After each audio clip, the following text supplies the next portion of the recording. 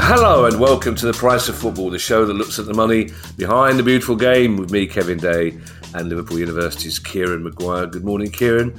It's Wednesday. How are you feeling this morning?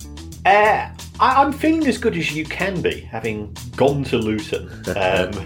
Seeing yourself go a goal behind after 19 seconds and then 2-0 down after 2 minutes. Fair play to Luton. Excellent performance. They thoroughly deserve to win, and nothing to moan about from that point of view. We weren't hard done to or anything. And then coming home, I was contemplating life, perhaps not concentrating on. There's no traffic on the M25, and I went through one of the pylons, and I was like, I've gone a bit too fast, and I saw the flash. So I'm probably the only person from Brighton getting 3 points last night. Boom, the 1970s. We're back. But Kieran, finally, you can look Uncle Terry in the eyes and say, "I've had a brush with the law, Uncle Terry." Well, given that I was on the M25 and he's probably under the M25, I probably could have a look at him in his eyes. We were both 1-0 down after 25 seconds last night. It takes a bit of doing. I was still in the toilet. I heard this vague rumbling, and somebody went, "Oh, we're 1-0 down." I said, "Come on, mate, it's only 25." I can't remember, Kieran, doing the pod in these circumstances when Palace scored 3 goals the night before and Brighton conceded 4. But don't worry, because you're playing us on Saturday. Arsenal hadn't scored for about 4 months before they beat us 5-0. So you'll be fine. You'll be fine on Saturday, Kieran. It's news day, and our first bit of news is a sort of lack of news, essentially, Kieran. I don't know what Sky are paying these people for, but there are pundits up and down the country cooling their heels outside training grounds, desperately yearning for the days when Harry Redknapp would drive out and give them a little soundbite about who was being signed. It's notwithstanding the fact that Palace bought 2 players yesterday, one of them in a position we already have 2 players in, which is fairly typical Palace, but it has been a noticeably quiet transfer window, Kieran. Any particular reason for that? Is it? I think there's a collective of reasons. From a cash point of view, the elite clubs who have got uber wealthy owners, they're unaffected, but the majority of clubs don't have that. So therefore there's a little bit of cash management. One of the things which I think is not mentioned in the mainstream is that we ignore the fact that clubs have signed players in previous windows.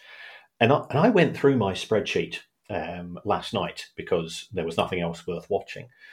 And Premier League clubs by themselves owe in excess of £2 billion in outstanding instalments for players that they've bought in previous windows.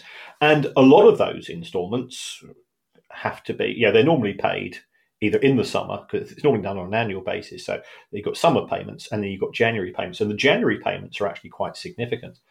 So it's a bit like if you've spent a lot of money on your credit card, you can't go out because you've got to start pay down your credit card. So I think clubs are sort of having a bit of retrenchment. If we go back 12 months, we had sort of Todd Bowley adopting the Dick Dastardly style curled moustache. I've found out a way of cooking the books through the Chelsea 8 or 9 year policy for amortisation. That can't be repeated. So that's put extra pressure on. We also had in January 23 sort of the start of the Saudi Pro League, and that primed the pump. By buying players from the Premier League, it all of a sudden meant that Premier League clubs had an extra 20 or 30, 40 million, whatever it was going to be, which they could then use to buy, which meant that somebody else had just received money. And you have this sort of circular relationship when it comes to spending. And nobody sort of set the hairs running, because it has been a quiet window from an international point of view because lack of activity from Saudi Pro League, lack of cash flow.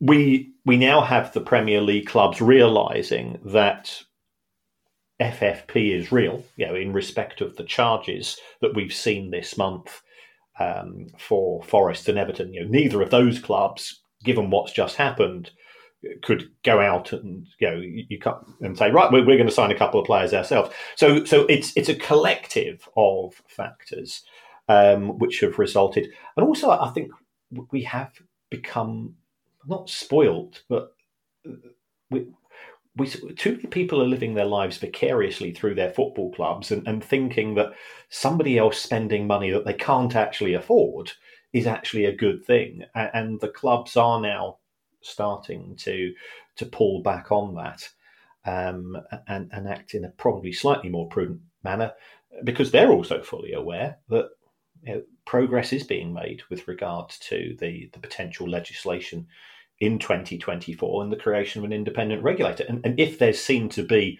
largesse from the Premier League when at the same time the Premier League's turning around to the EFL and says, that money we promised you 6 months ago, no, we're not going to pay it to you, but we can't really afford it. Well, that doesn't fit well if at the same time Premier League clubs are going out and speculating huge sums of money in respect of the transfer market. And I suppose as well, Kieran, when you think about the Premier League, if you look at the 5 clubs at the bottom, who are the clubs traditionally at this time of year who are looking to get desperately new players in, Burnley, Sheffield United and Luton haven't got that sort of budget to splash out 30-40 million pound on 1 or 2 players, and Everton and Forest, for very obvious reasons, are not likely to do the same either. So you take out 5 usual suspects, and it seems like both Newcastle and Tottenham very publicly saying, well, we're going to do our spending in the summer because it doesn't suit our budgets to do it now. And I think our silver-tongued friends, Kieran, would like us to point out that any book cooking that Todd Bowley did was entirely legitimate, legal, and above board. Yeah. Yes. Yeah. And I've said that every time. It's within the accounting rules. It's creative, but creative is okay. Talking of Everton, Kieran, they've lodged their appeal, but also 777 have reached down the back of that sofa again. That's right. So we're recording this on Wednesday, and it sounds as if the appeal is going to take place Wednesday, Thursday, Friday this week. Seems a long time because the noises that certainly came from the Premier League appeared to indicate that Everton's appeal is going to be based on the lack of due process that was taking place rather than submitting additional evidence, which does seem harsh. If new evidence has come to light, then my view is surely Everton should be allowed to present that.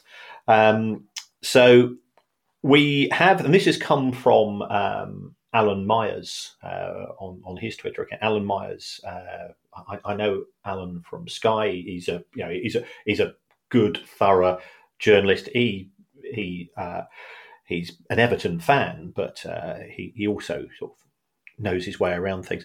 So 777 Partners, as by all accounts, now added a further £13 million in terms of the loans to Everton, taking the grand total to 160. And this raises further questions. First of all, where on earth are 777 getting this money from? Yeah, because they don't seem to be issuing shares. If they're borrowing the money themselves, one would imagine they're paying fairly high rates. What are their motives? Well, it could be that they've got to pay the construction company at Bramley-Moore Dock. So you can see that they've got the regular bills to pay. A cynic, and this is not a cynical show, a cynic might say that they're trying to create what we sometimes refer to as a debt bomb. They're loading up Everton with so much debt as to make it unpalatable for alternate owners, and there is other interest in Everton. Okay. There's I'm aware of other potential investors, as you'd expect to be the case. It's an attractive proposition on so many levels. But you wouldn't want to have to take over a business with somebody who's got unsecured loans, which they can demand repayment of immediately. And it also could be sort of an indirect way of trying to force the Premier League into giving approval by saying, look, we put all this money in, we are good guys, and if you don't hurry up and give us approval, then we might demand that money back, which the club hasn't got, so therefore the club goes into administration or worse, and the Premier League, who, it has to be said, are not popular in the blue half of Merseyside. The Premier League is seen as being the bad guys in all this. So I think we are looking at things from a political perspective as well as a financial one. And 777 are playing games, which they always say is just part of business. But football is not a business. Football is that emotional investment that we refer to so often. The media consensus seems to be, Kieran, that the outcome of the appeal won't be known until April, which, if that's the case, it would indicate that the next investigation into Everton won't be concluded for this season, which gives us back, leads us into that situation before where the Premier League have said quite clearly that they want any punishment to be imposed within the season it happened. And that doesn't look like it's going to happen with Everton, does it? This seems to be unnecessarily protracted. Yeah, there's various stories coming out. If it's a 3-day hearing, then there's no reason why we couldn't have a ruling by mid-February, in my view. And it could be that the second set of charges, which go up to June 23, both Forest and Everton need time to put together their presentations in respect of the decisions that were made. But I agree with you. If it goes to that last 4 or 5 games of the season and we're still awaiting results, it's unfair on Everton and Forest because Sean Dyche doesn't know what he's got to do. Does he need 6 points from the last 5 games? Does he need 3 points? Does he need 12 points? And that's, when you set up a team, you set it up with a particular objective. And it's also not fair on the other clubs who are at that part of the table as well. Should we, if Luton are going away to, Brentford, should they be trying to nick a point, or do they desperately need to win? And it's football. The reason why we love the game is because it's football, and it's become too much process, procedure, section numbers, accountants, lawyers, and so on, and that's not healthy. I think we probably all broadly agree on that. Well, I'm aware how it's going to turn out, Kieran, because 2 blokes in the Porter's Arms last night know for a fact, and they're not even Everton fans, but they know for a fact that Everton will win this appeal and then get deducted 10 points in the next investigation.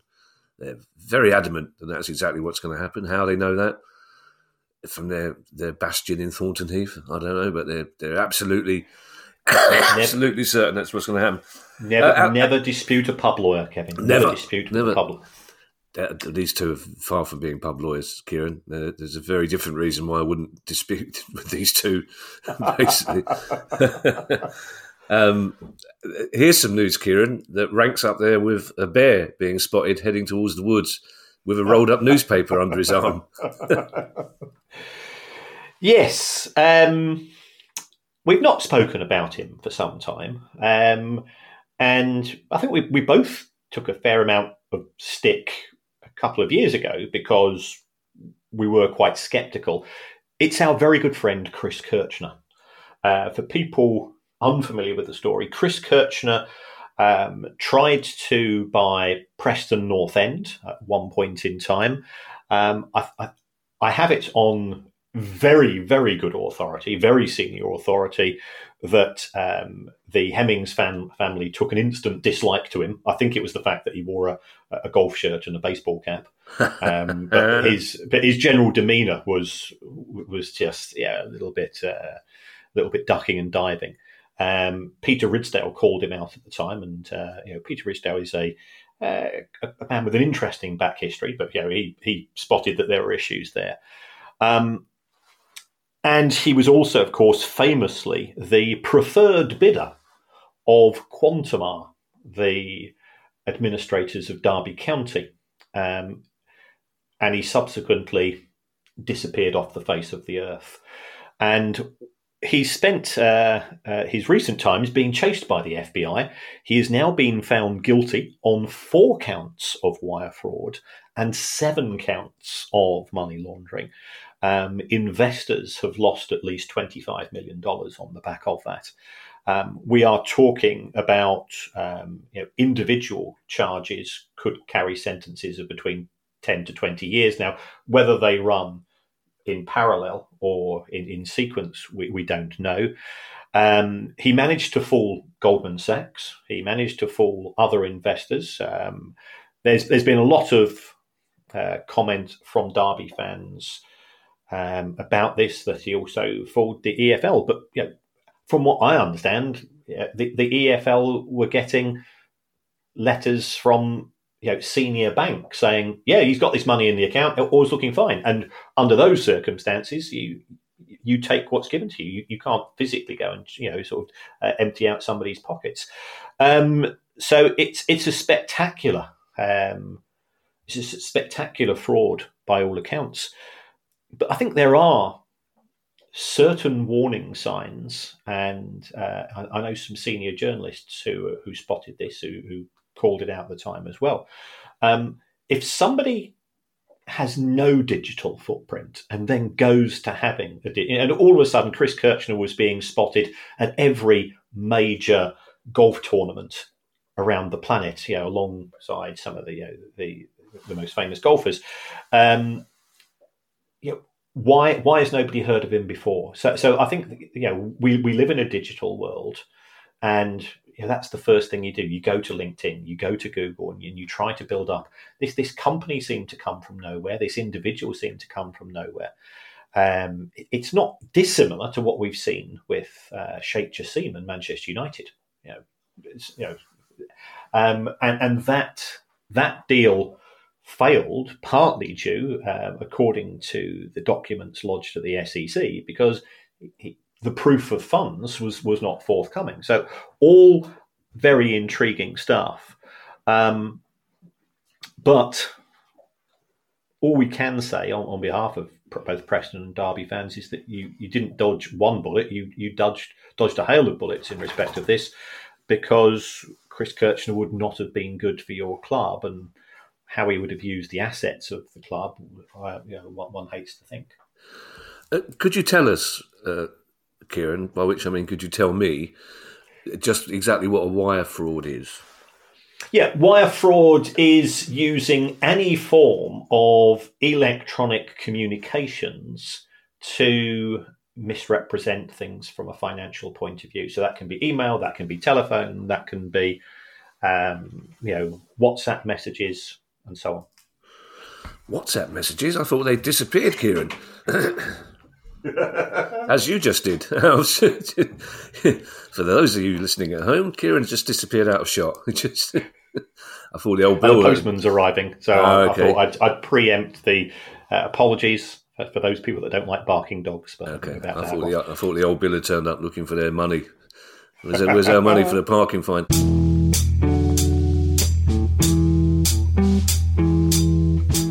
This episode of The Price of Football is brought to you by NordVPN.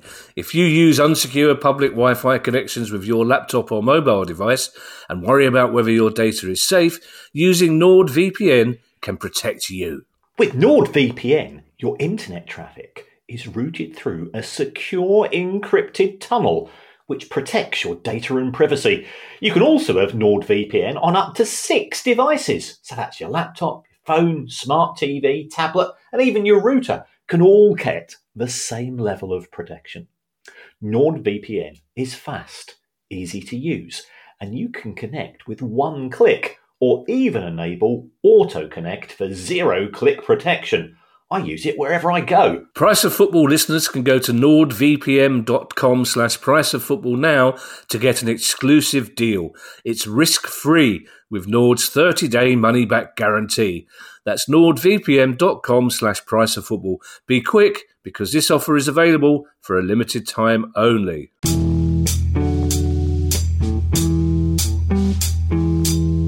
Talking of various frauds, Kieran, I'm going to plug an interview that we have tomorrow with Martin Calladine, who's written a book, a very, very good book, about the shady stroke shameful relationship that football has had recently with cryptocurrency. I strongly suggest that our listeners take an hour off and try not to say listen again, damn. But Finley's back in. I think it was the Baroness. Yeah, so the word fraud will be used quite a lot in that interview. It's shocking. Some infighting at UEFA, Kieran.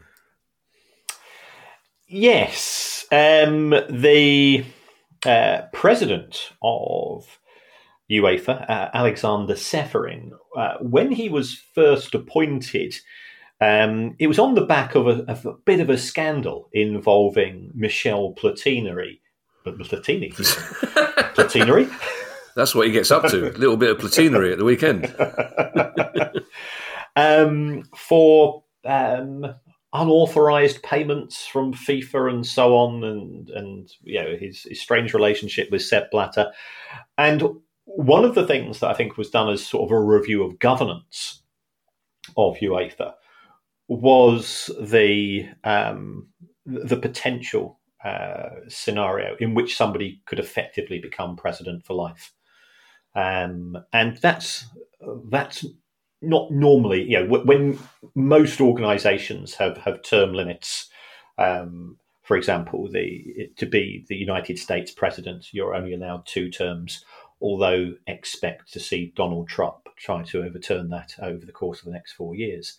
And that's to protect abuse of power. Now, in the case of Seferin, he is from a legal background, and he said, and UEFA Congress agreed, that you shouldn't be allowed to sit for more than 3 terms, and each term is 4 years. Now, he was appointed in 2016. And now he appears to be saying, well, okay, he was appointed in 2016. His term would effectively expire, I think, in 2027. He's now saying the first one doesn't count. Right. And people are going, hold on, that sounds a bit odd. And that reminds me of a mate of mine when I was at school. He signed up with the army at the age of 17 on a 3-year 3-year term with the army.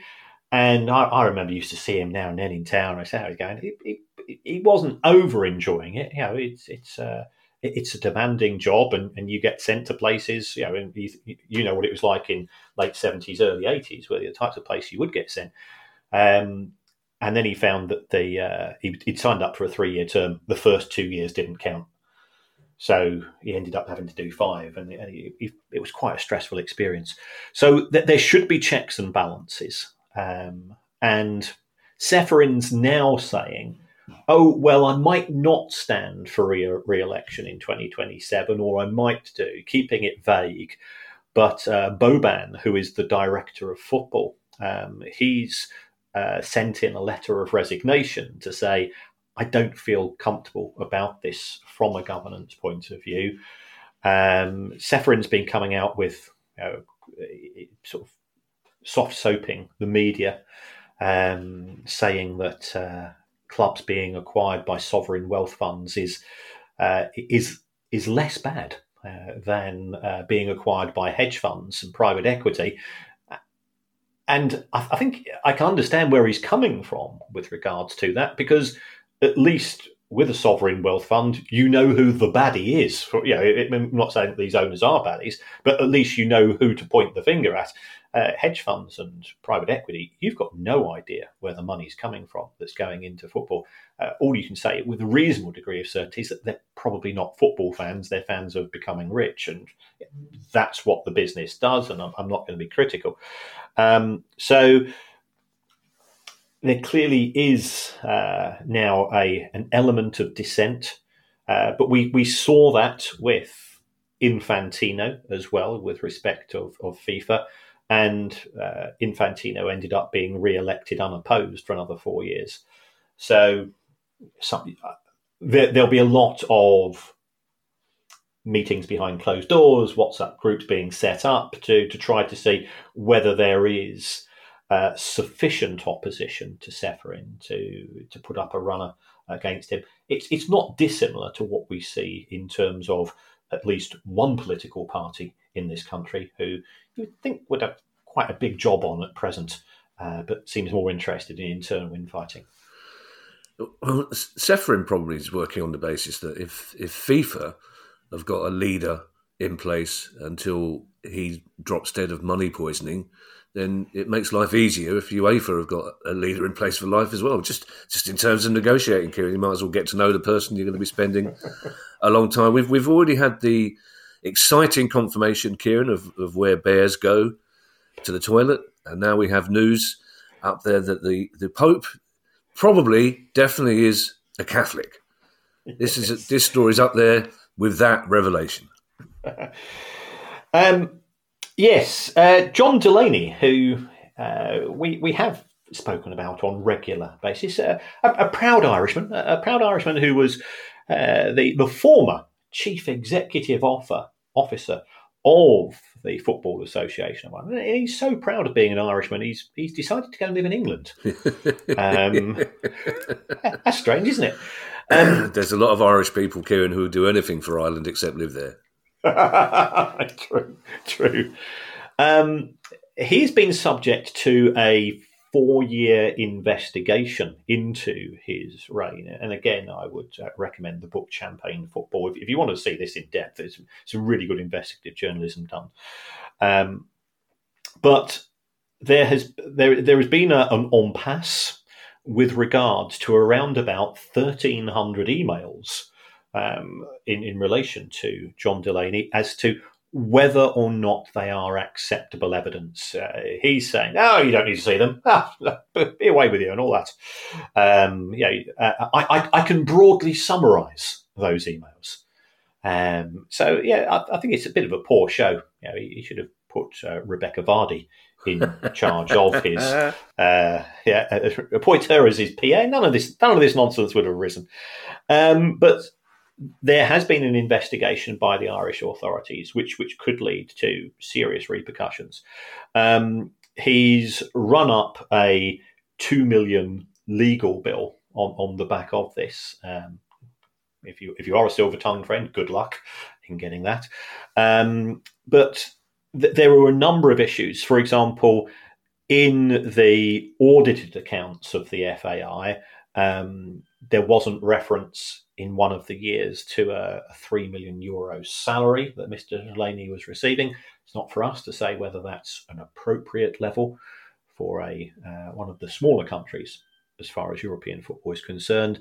A €100,000 loan to Mr. Delaney, which didn't appear to appear in terms of being disclosed as far as the FAI accounts. And I think we mentioned this in respect of Joe Lewis. Payments to lady friends. €95,000 for a person who appeared to be in a relationship with. But what exactly was she doing for that €95,000? Who would have approved that? Had it gone through? Has it been evidenced and has it been signed off appropriately? So there are significant issues in terms of governance, and yes, we make light of these, but we shouldn't be. Governance within institutions that are representing a game that we have so much affection for. You assume that they're doing the job for the right reasons, rather than creating personal fiefdoms and money pots. So this one has got a long time to run, but he's suffered a bit of a blow. Maybe John Delaney moved to England so he could surreptitiously drop his laptop over the side of the ferry. Have we considered that? Real Madrid fans will be happy, Kieran, that they've returned to the top of the league, where I'm sure they think they belong. Yes, this is the Deloitte Money League. It looks at the revenue generated by football clubs, and Real Madrid have overtaken Manchester City, and I would expect them, especially once the stadium is completed, they will have a significant advantage over Manchester City with regards to matchday income in particular at the Bernabeu. I thought what was interesting as far as the overall Money League was concerned, that it's very much a case of mind the gap. The top 20 clubs between them have a 14% increase in revenue. There's 8 Premier League clubs in the top 20 revenue generating clubs on the planet. And there's 14 Premier League clubs, including both of ours, in the top 30. And we know the history of our clubs. We do not consider ourselves to be a Brighton in the top 30, Palace in the top 30. That doesn't fit easy, I think, with where we see our clubs in terms of their position in the overall market. But I think it's testament to the success of the Premier League as a global brand. So the money's coming in. The reason why I say mind the gap is that below the top 20, below the top 30, the rate of growth is far lower. So it's 14% of a big number is a big number. If you're getting 5% of a small number, it's that gap is growing. And also, Deloitte, it's always a good report. And also, we're getting noises in respect of the regulator, that Deloitte are going to be involved in sort of helping to set up the regulator in terms of assisting. And that's fine. They're a firm of accountants, they're a firm of advisors. But if that is the case, then we've got to be also in consideration of what we sometimes refer to as the Caesar's wife situation. You've not only have you got to be virtuous, you've got to be seen to be virtuous. And Deloitte are the auditors of the Premier League. The Premier League are opposed to the regulator. So if on the one hand you're assisting in setting up the regulator, and at the same time you're the auditors of somebody who are intractably opposed to the regulator, you can see there's potential for conflict of interest. Deloitte will say, well, hold on, we've got what we refer to as ethical walls within the organisation, that we don't talk to people who are involved in Project X because if they're auditing a company which is also involved directly or indirectly.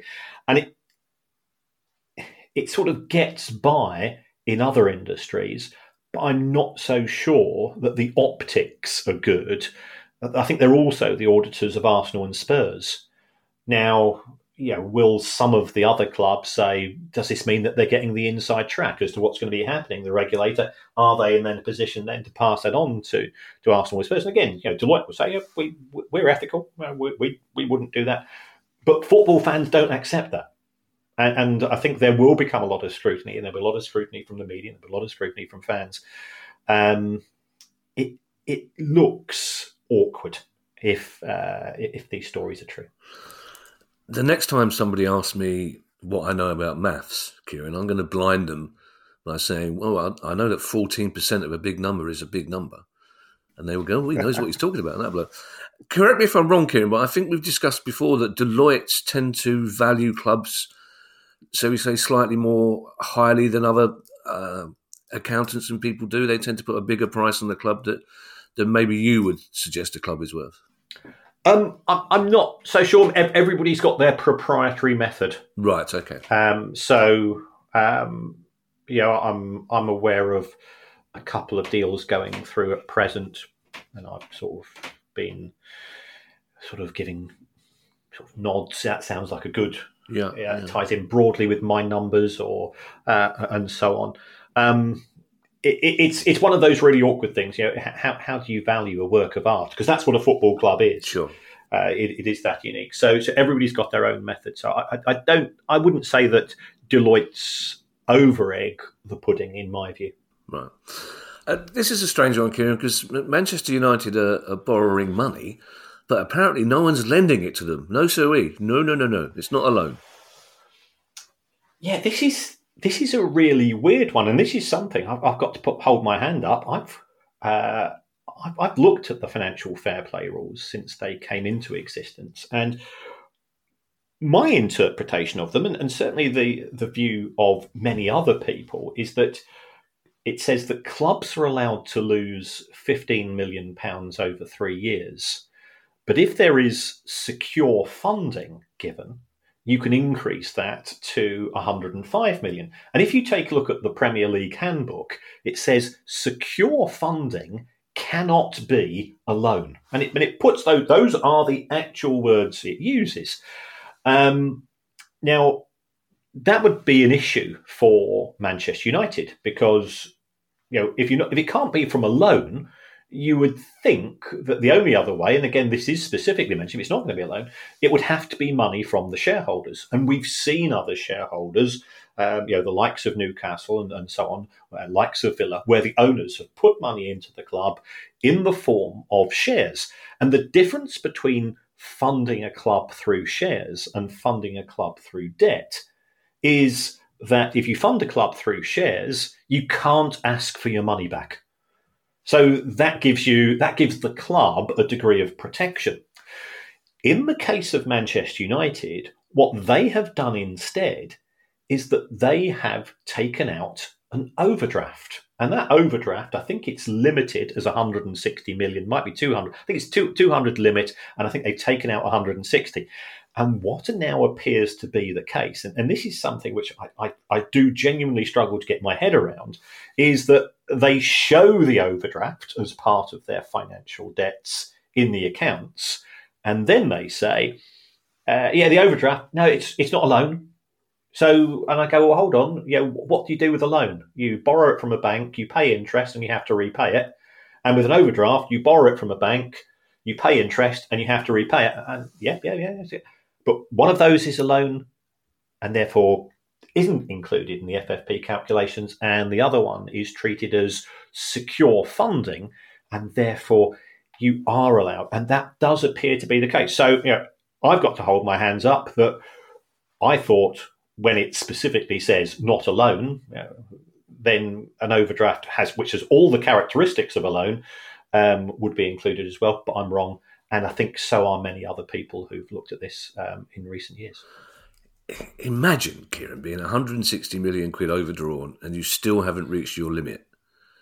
You're down the cash point thinking, I'm out tonight, I'm going to check. Oh no, great, I've still got 40 million quid to go.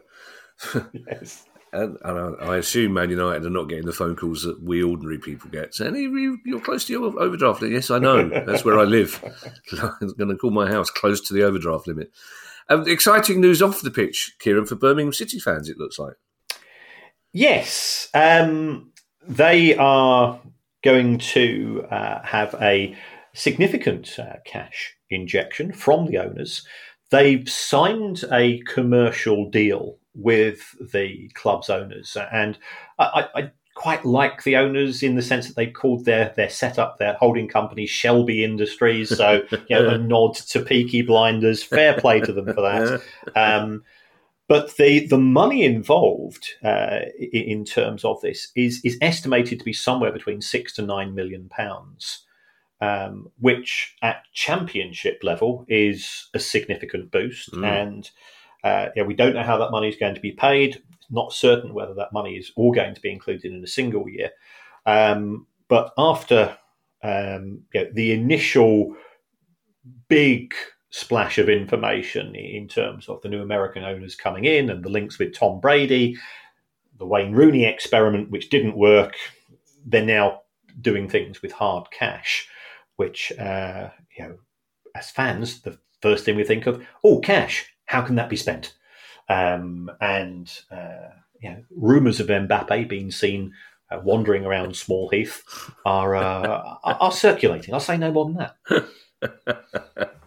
Well, I was in Small Heath just 2 days ago, and all I can say to him is, "Good luck, Killian. Enjoy yourself."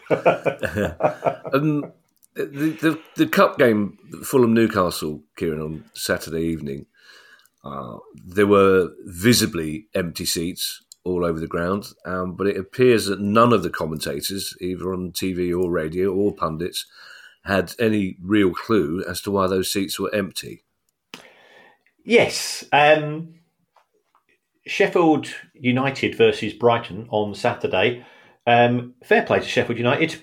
Brighton aren't a big draw. We know that. So a tenner means that Blades fans turned up. Brighton sold out their allocation, and all was good with the world. So give credit, club.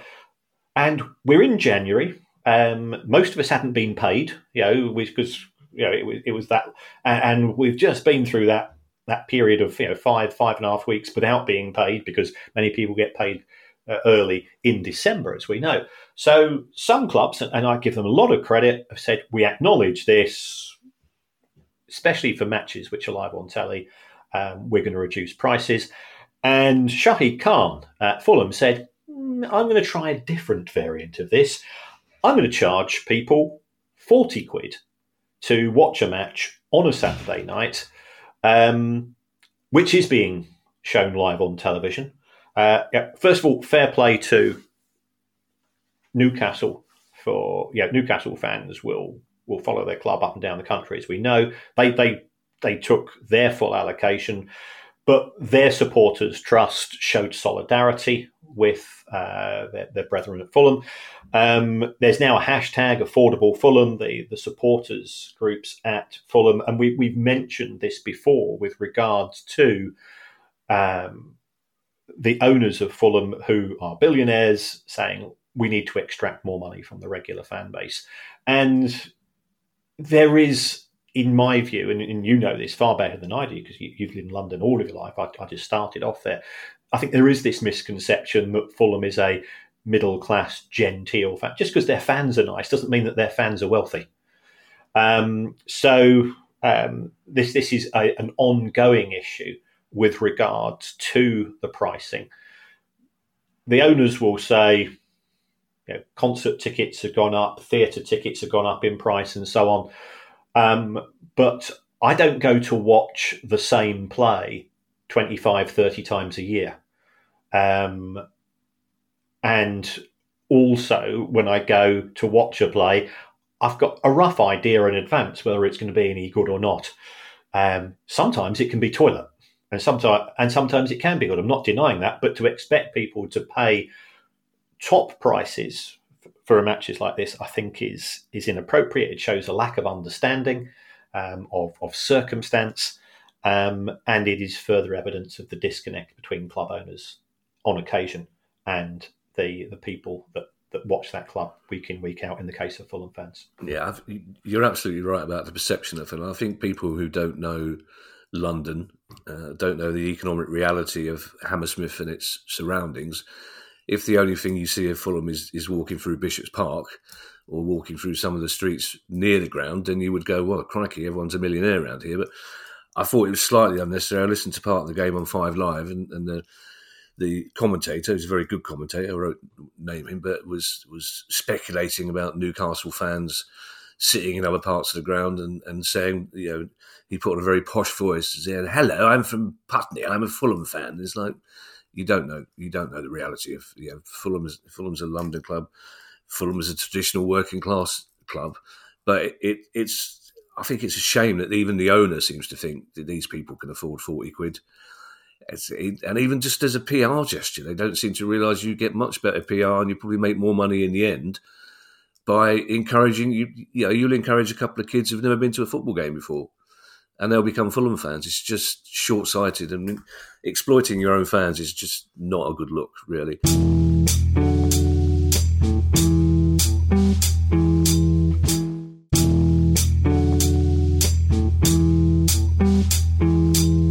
Newport fans, Kieran, queuing up for the Man United Cup tie on on Sunday, and I can't remember laughing as much as I did for a long time when Newport equalised in that game. But Newport fans had some interesting news on their way through the turnstiles.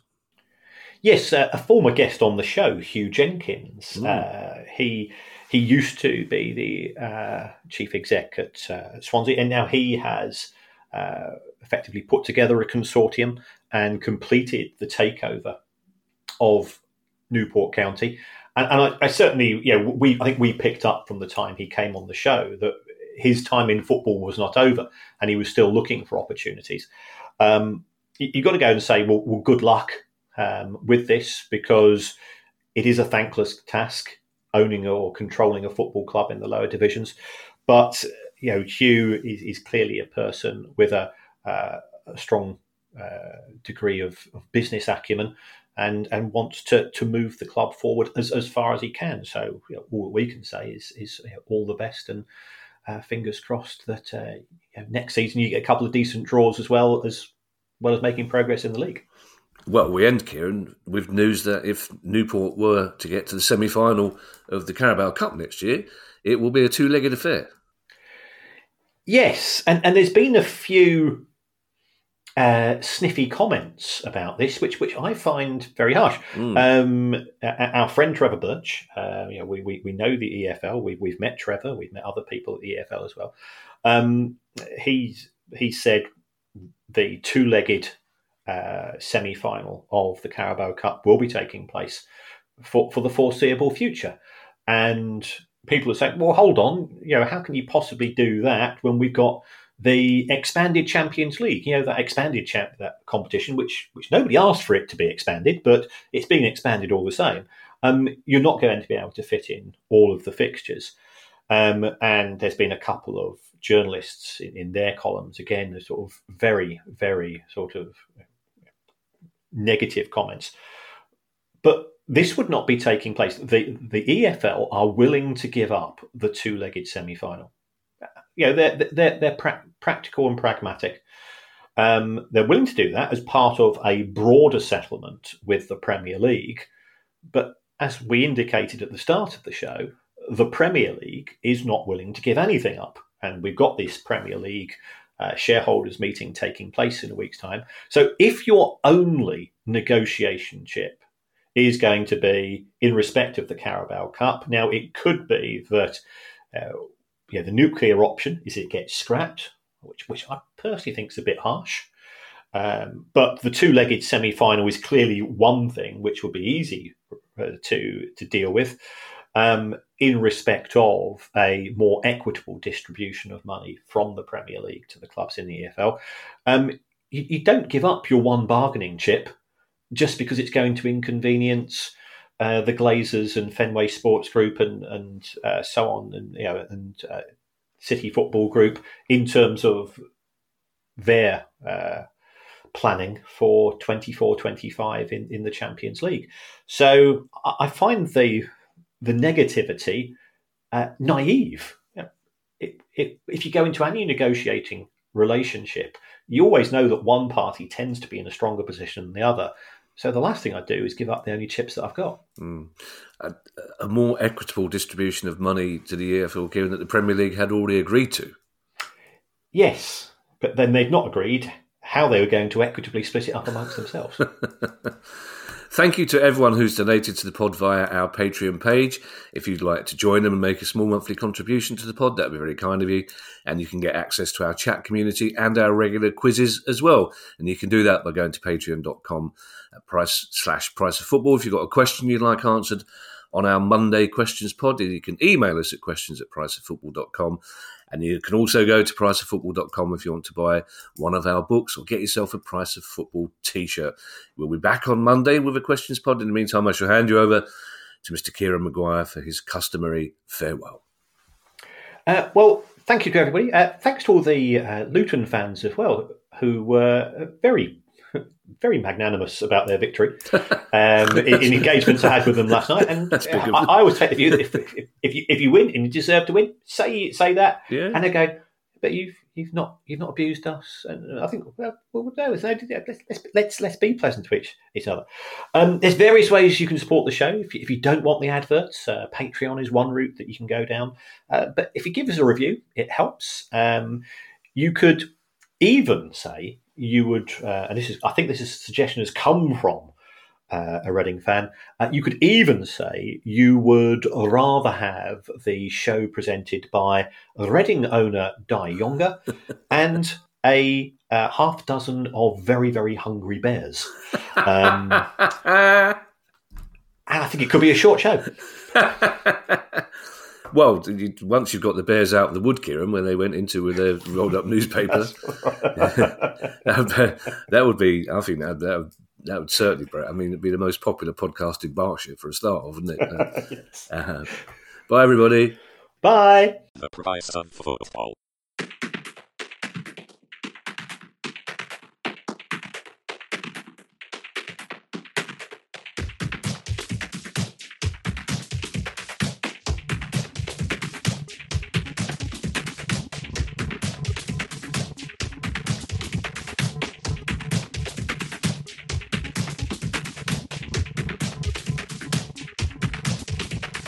The price of football.